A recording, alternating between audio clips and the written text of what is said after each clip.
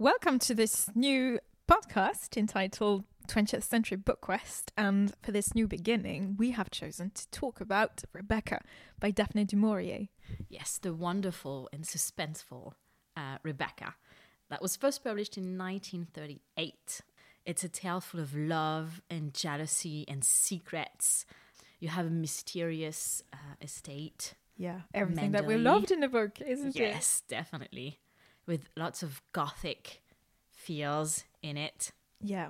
So it's told by an unnamed young woman. Yes. She's the only narrator in the novel, and she's the only person from whose point of view we follow the story.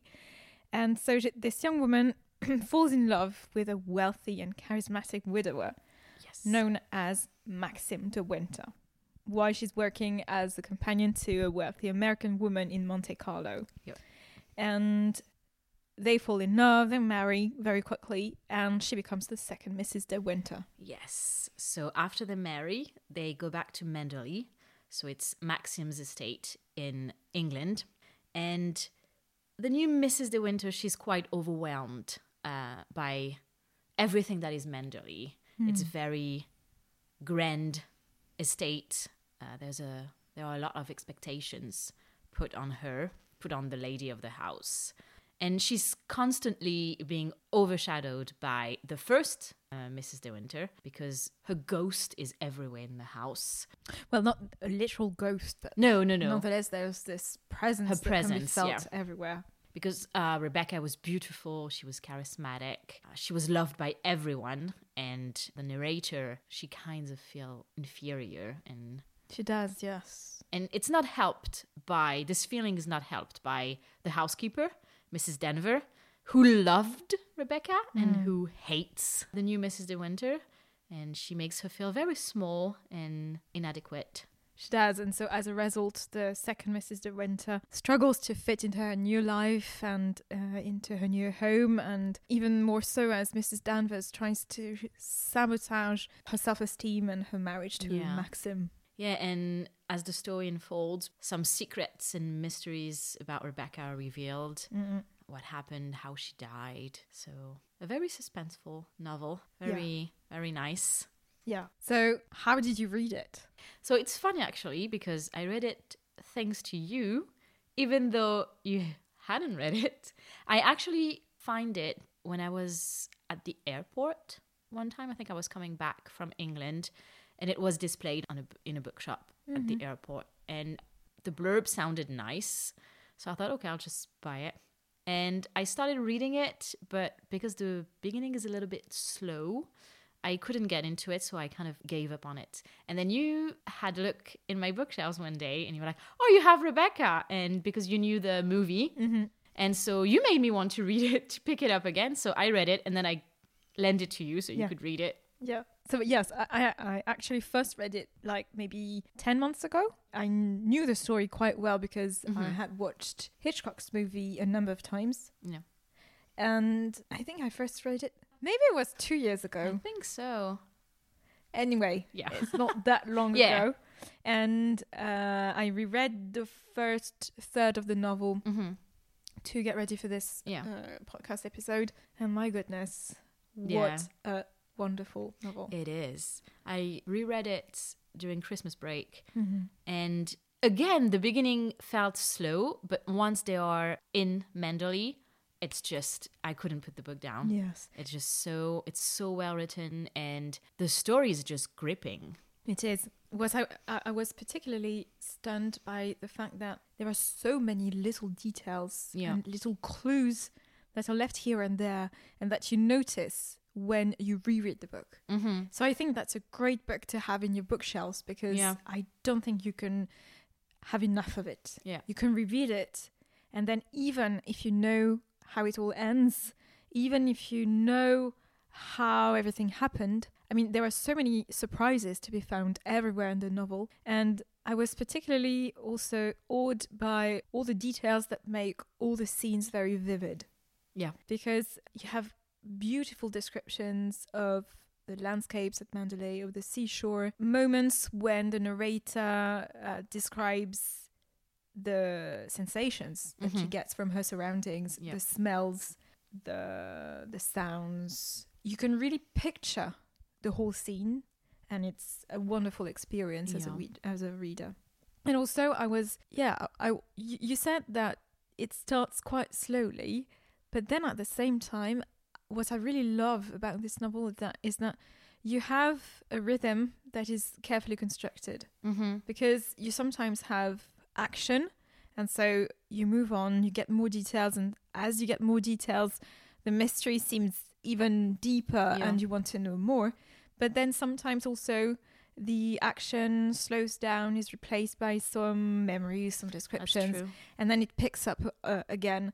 And yes, I know that it's quite slow compared to books that can be written nowadays, but it's also, I think, really well constructed, and the rhythm is quite good, I think. Yeah, definitely. My only problem is at like when they are in Monte Carlo, where I find that bit, for me, a bit boring. Yes, but once they are back home, I never it's true that it alternates, but and you need those slower passages after all the action happens. So absolutely. Yeah, no.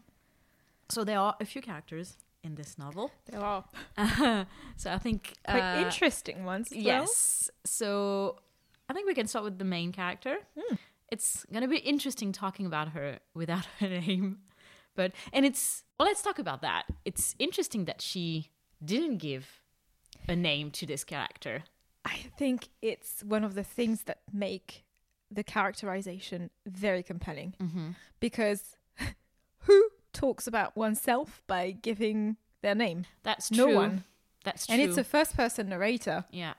So I think that's one of the very interesting and convincing elements about her, is that she's not giving her name. That's true. We only know that she has an unusual name. Yeah, because Maxim says it. Because Maxim says it and repeats it, and he likes that name. Yeah. And that's all we know. And I think that's one of the... Well, I think it's a thing of genius on the part of Du Maurier, because by not giving her a name, she does not make her narrator forgettable. That's not true. at all. Yeah.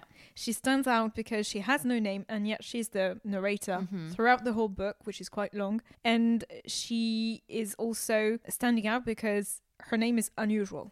Yeah. So I think that's one of the great things about this novel, is this unnamed narrator, and yet she's not uninteresting and she's not forgettable.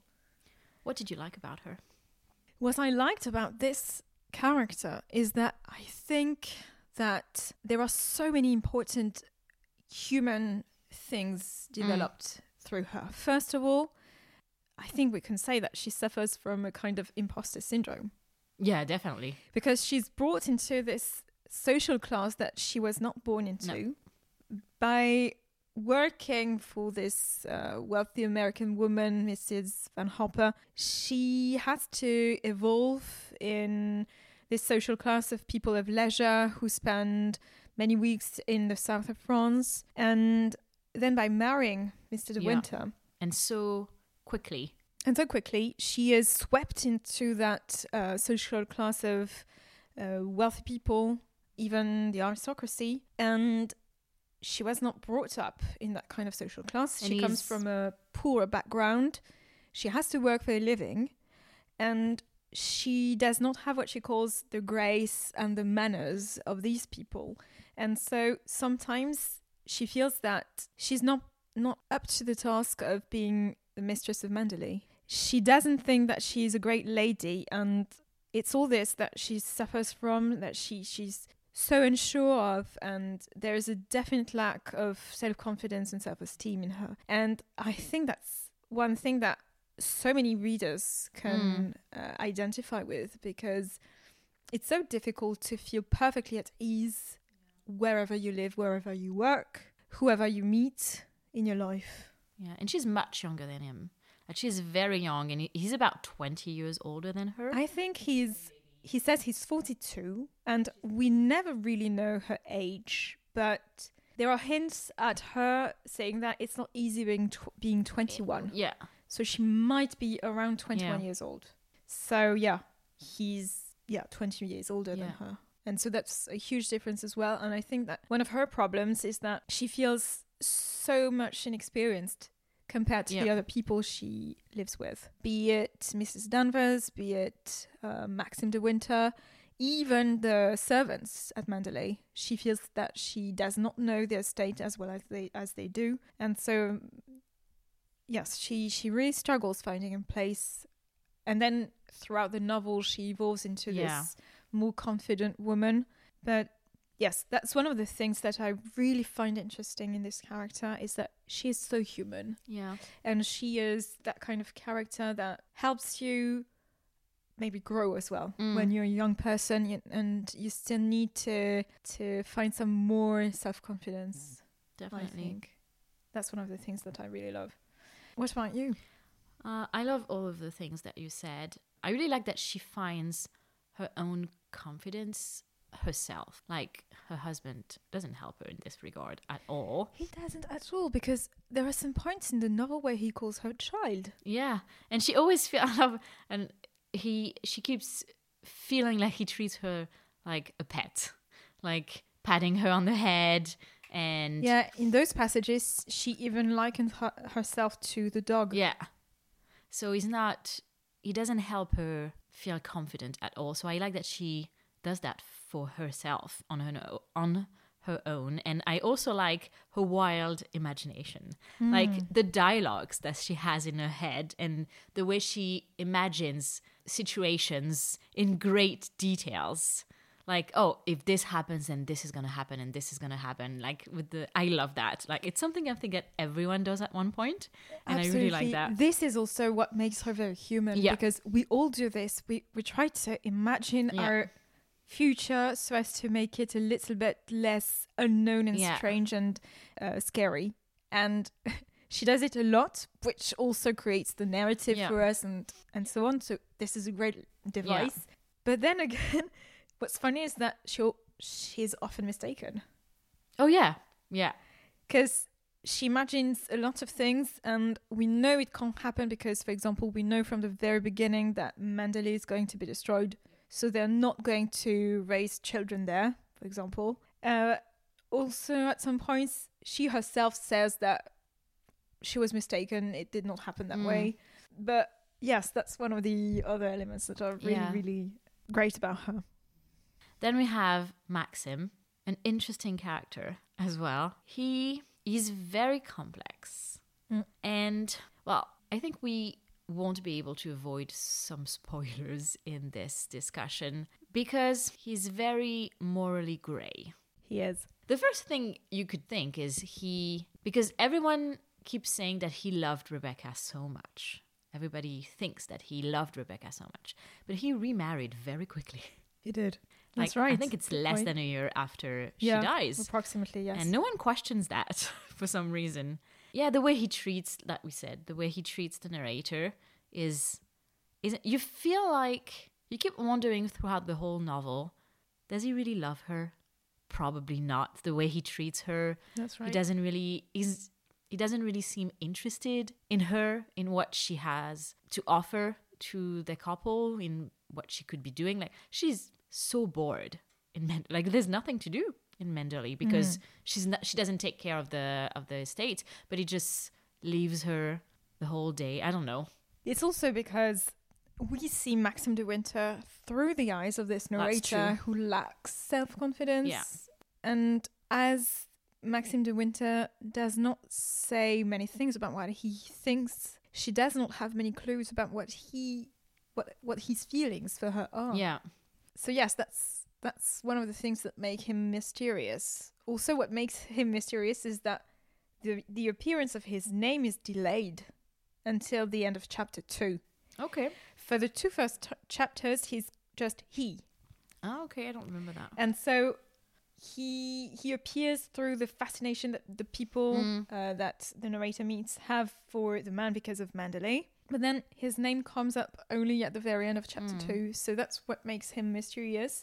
But even if he's morally grey, I think that the reader is made to quite, like him. Yeah, I think so too. Probably because the narrator herself is in love with him. Yeah. And also he has that sort of I mean, Charisma? Charisma, absolutely. I mean, I think we can call him an alpha male. Yeah. Because he has that aura. People are all looking up to him, trying to be seen with him. He has that kind of haughtiness with the people around that he finds boring, like with Mrs. Van Hopper. Yeah. He can also be very, very sarcastic, but then he's also very elegant. Sometimes maybe romantic when he writes this little note to the narrator at the beginning to say, oh, I'm sorry, I was very rude. Oh, yeah. And he does not sign the note. So I think that it's this character who can be, I don't know, very, well, almost like a villain, but then you're not going to help it. You're going to like him anyway. Yeah. Is he an early anti-hero? Who knows? Then we have his late wife, Rebecca, who is not present in the story, but at the same time is very much present in the story. Yes, indeed, you're right about this. So like we said, she was well loved. Everybody loved her, except Maxim's sister. That's right. Good That point. we know at the beginning. We will leave the spoiler bit for maybe later in this discussion. But she was especially loved by Mrs. Danvers, who absolutely hates the narrator because she took her place.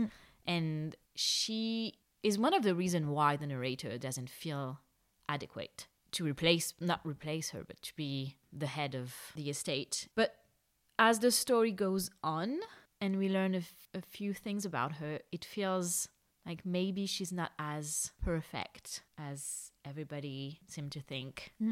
She has a lot of influence even in death, which is interesting. Yeah. And she's the complete opposite of the narrator. Absolutely. There's that very beautiful imagery of contrasting Rebecca and the narrator with the language of flowers.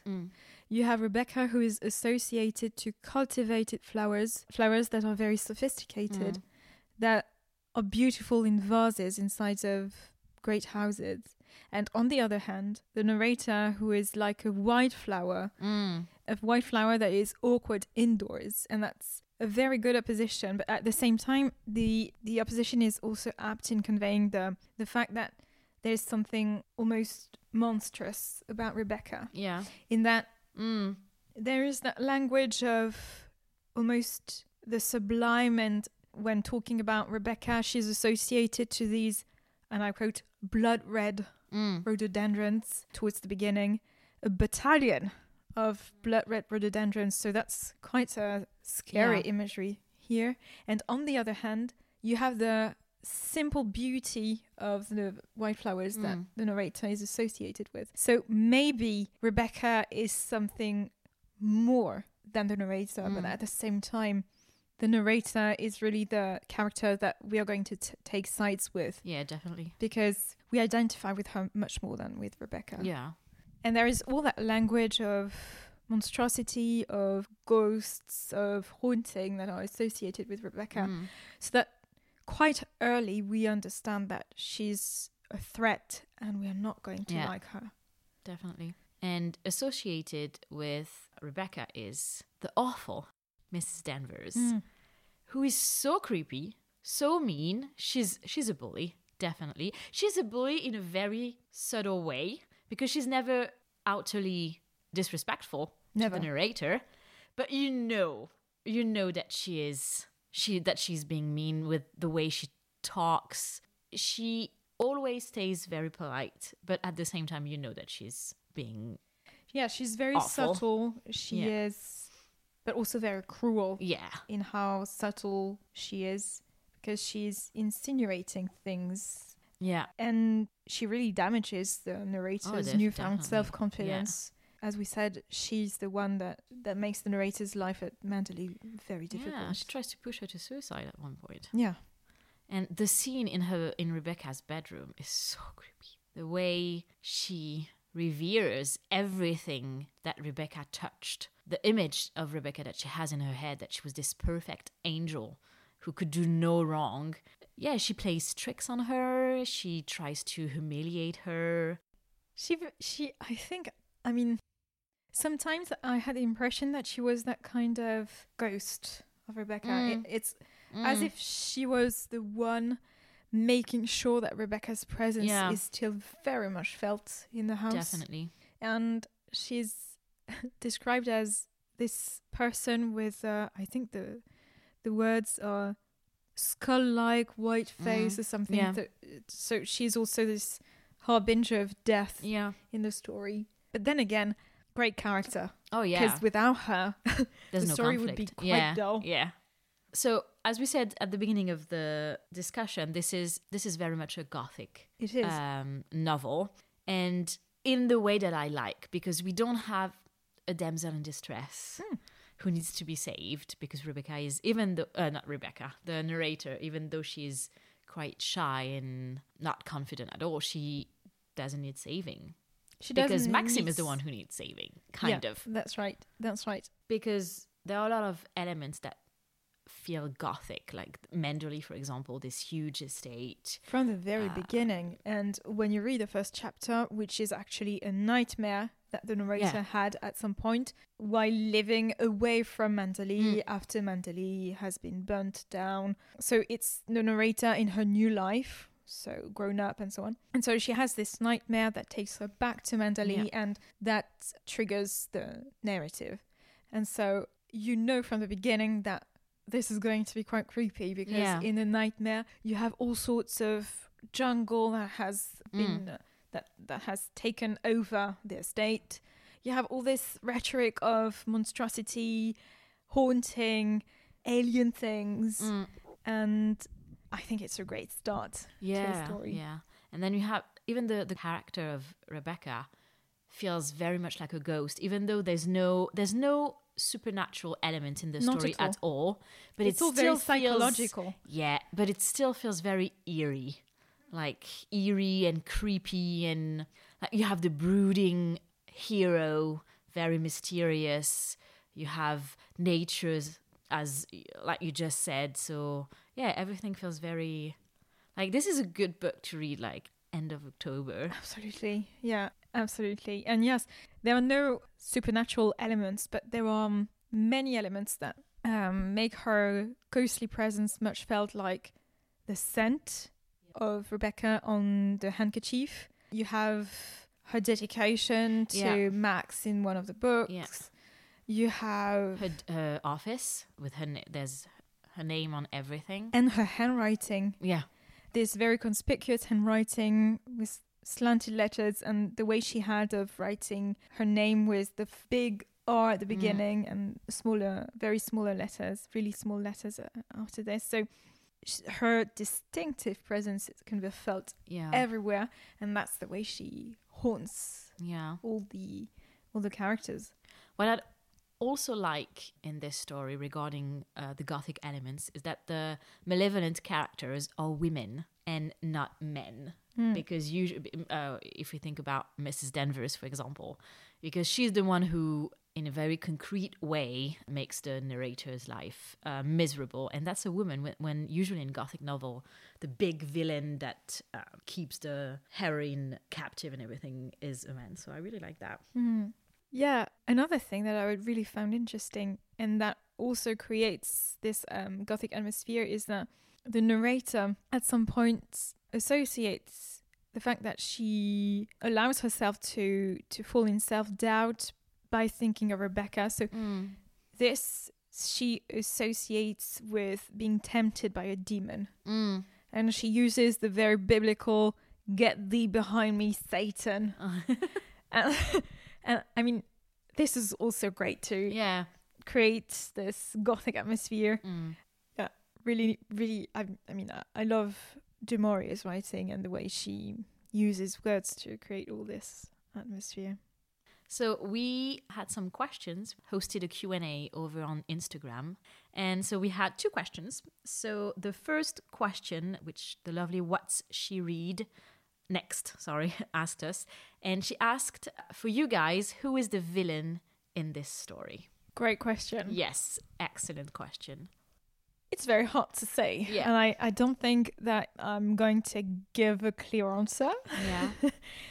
I would start with Rebecca, because her name is on the cover. She is the obvious nemesis of the narrator, because she's this character who seems to make it impossible for the narrator to be happy. She is also, well, she turns out to have been a very manipulative person. Oh, yes. She was one mean girl. Oh, yeah. Pushing Max over the edge by attacking him on this very sensitive aspect of his life and his personality, Manderley.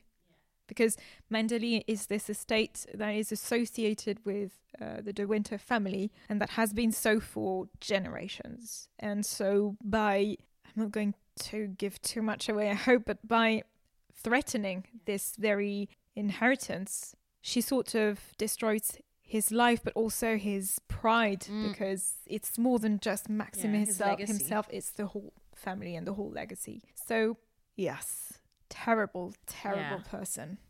So, my first answer would be Rebecca. What about you?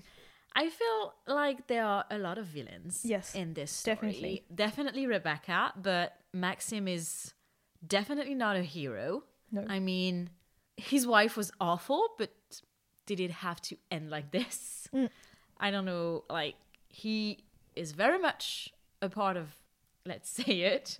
Yeah. He killed her. He did. So she pushed him over the edge, but he killed her. So did she have to die because she was an awful person? So I think he's a bit of a villain as well. Well, quite simply, legally, he's a murderer. Yeah. So he gets away with it. He totally gets away with it. He manages to remarry. Yeah. But then at the same time, he's sort of punished because he does lose Manderley. He does lose Manderley, which is what she was threatening to do. So interesting. Yeah, so in the end, she did win somehow. Rebecca. And then we have Mrs. Danvers, who is not... I feel like the only character who is not completely morally grey or even morally in the dark is the narrator. Even though we could still argue that she knows what her husband did and she doesn't blink.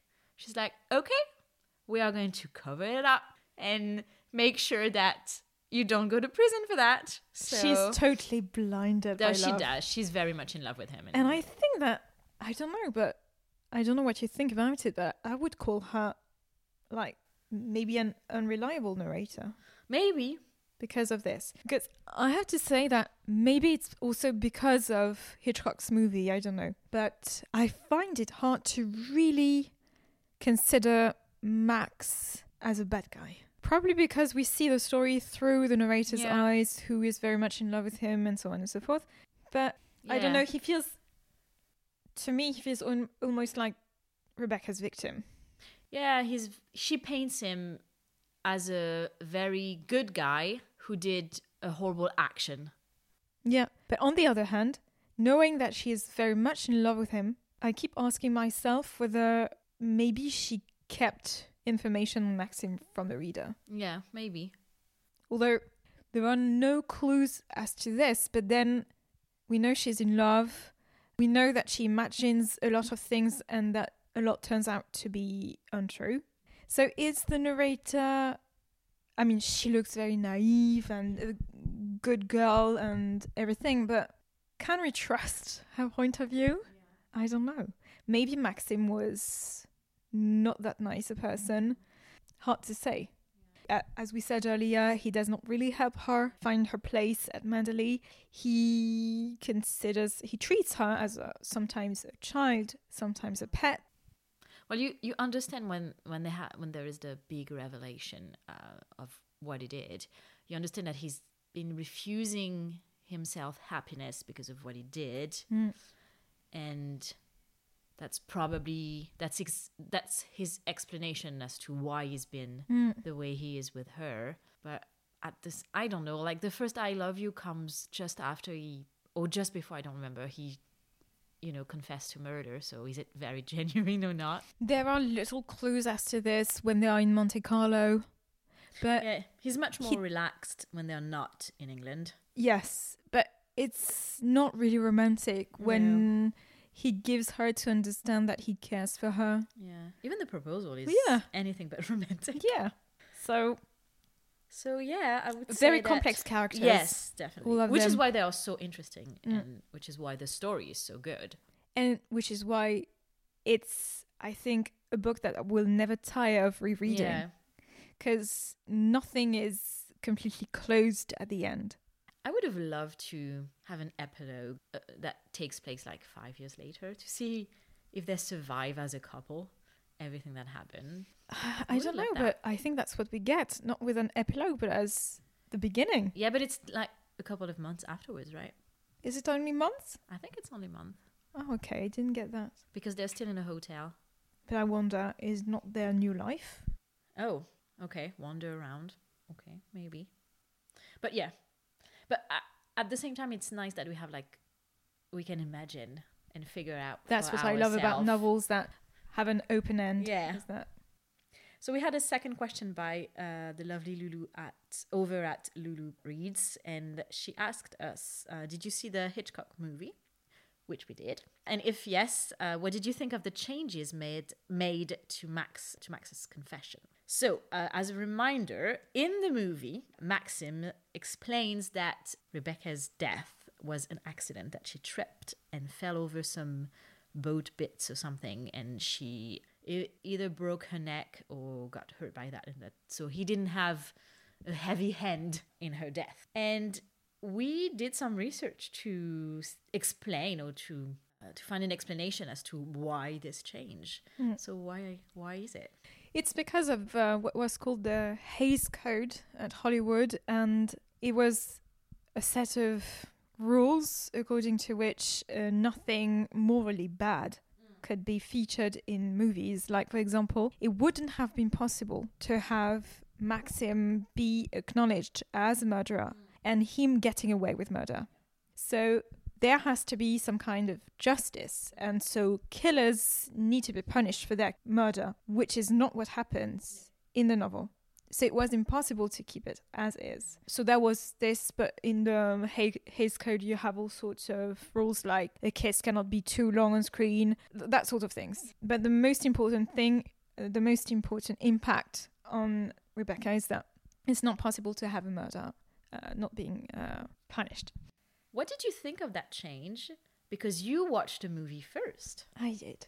What I thought is that, I mean, Laurence Olivier is so handsome that I would have hated for him to be hanged or whatever. Yeah. And I would have hated for the lovely narrator not to have her happy ending. Yeah. So I'm quite satisfied with that ending. I love in the novel this grey character of Maxim, and he's more complex and I think more interesting in the novel. Yeah. And that's one of the things that I love in Du Maurier's novels. Also in My Cousin Rachel, for example, you have that kind of male character who seems like a hero or at least a very good person, and then you understand like, oh no, that's not quite true. But I think I love both endings. The ending for this particular Laurence Olivier character, and the other ending, well, the first ending for Du Maurier's Maxim de Winter. What about you? I was very disappointed. I think because I read the book first. I think every time you watch an adaptation of a book and you have read the book, because it's such an important part in the story, it's like the big twist. And so, yeah, I was a bit disappointed. I think that's the main thing is that the fact that it's treated as an accident is in the movie creates closure. Yeah. Well, it's not at all the case in the novel. And I don't know, the fact that it's an accident.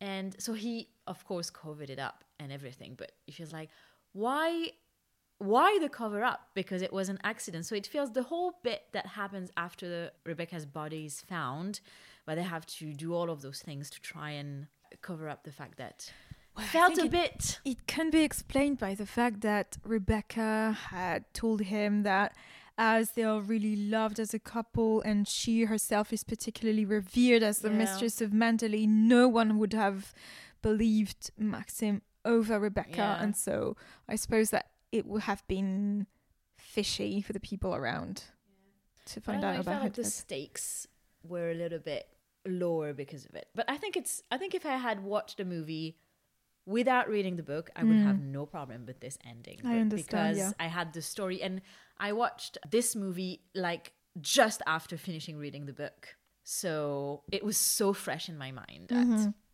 that's why I was disappointed. Yeah. I think we've run out of time, so we're going to have to end this discussion about this amazing book. I think we can end with saying that if you haven't read it already, please do. It's such an amazing Even read. if you have already watched Hitchcock's movie, or the more recent one by, I don't know the one on Netflix. Yeah, with Lily. Yeah. Collins, I think. Maybe. The book is so much better. Yeah. This so one, much better than I'm this sorry film, to say, but I really movie. didn't like that movie. No. I found it boring. Yeah. Anyway, even if you have watched one of the movies or both, just go read the novel and reread it as much as you need or want, because you will never be disappointed. There are always surprises to be got from it. And feel free to explore more of Daphne Du Maurier's works. I mean, I have only read My Cousin Rachel as well as Rebecca so far, but I really intend to read more, because we're on a quest to read everything. Yeah, especially as there are gorgeous editions. Yes. So this one. Yes, I think that's the next book I would advise to read. Yeah. Any other suggestions? I would say maybe Wuthering Heights, if you want like this kind of gothic and more clearly, with more clearly supernatural elements. Yeah. All right, well, thank you for this lovely discussion. I loved it. I think I'm really going to love everything with 20th Century Book Quest. Yeah, definitely.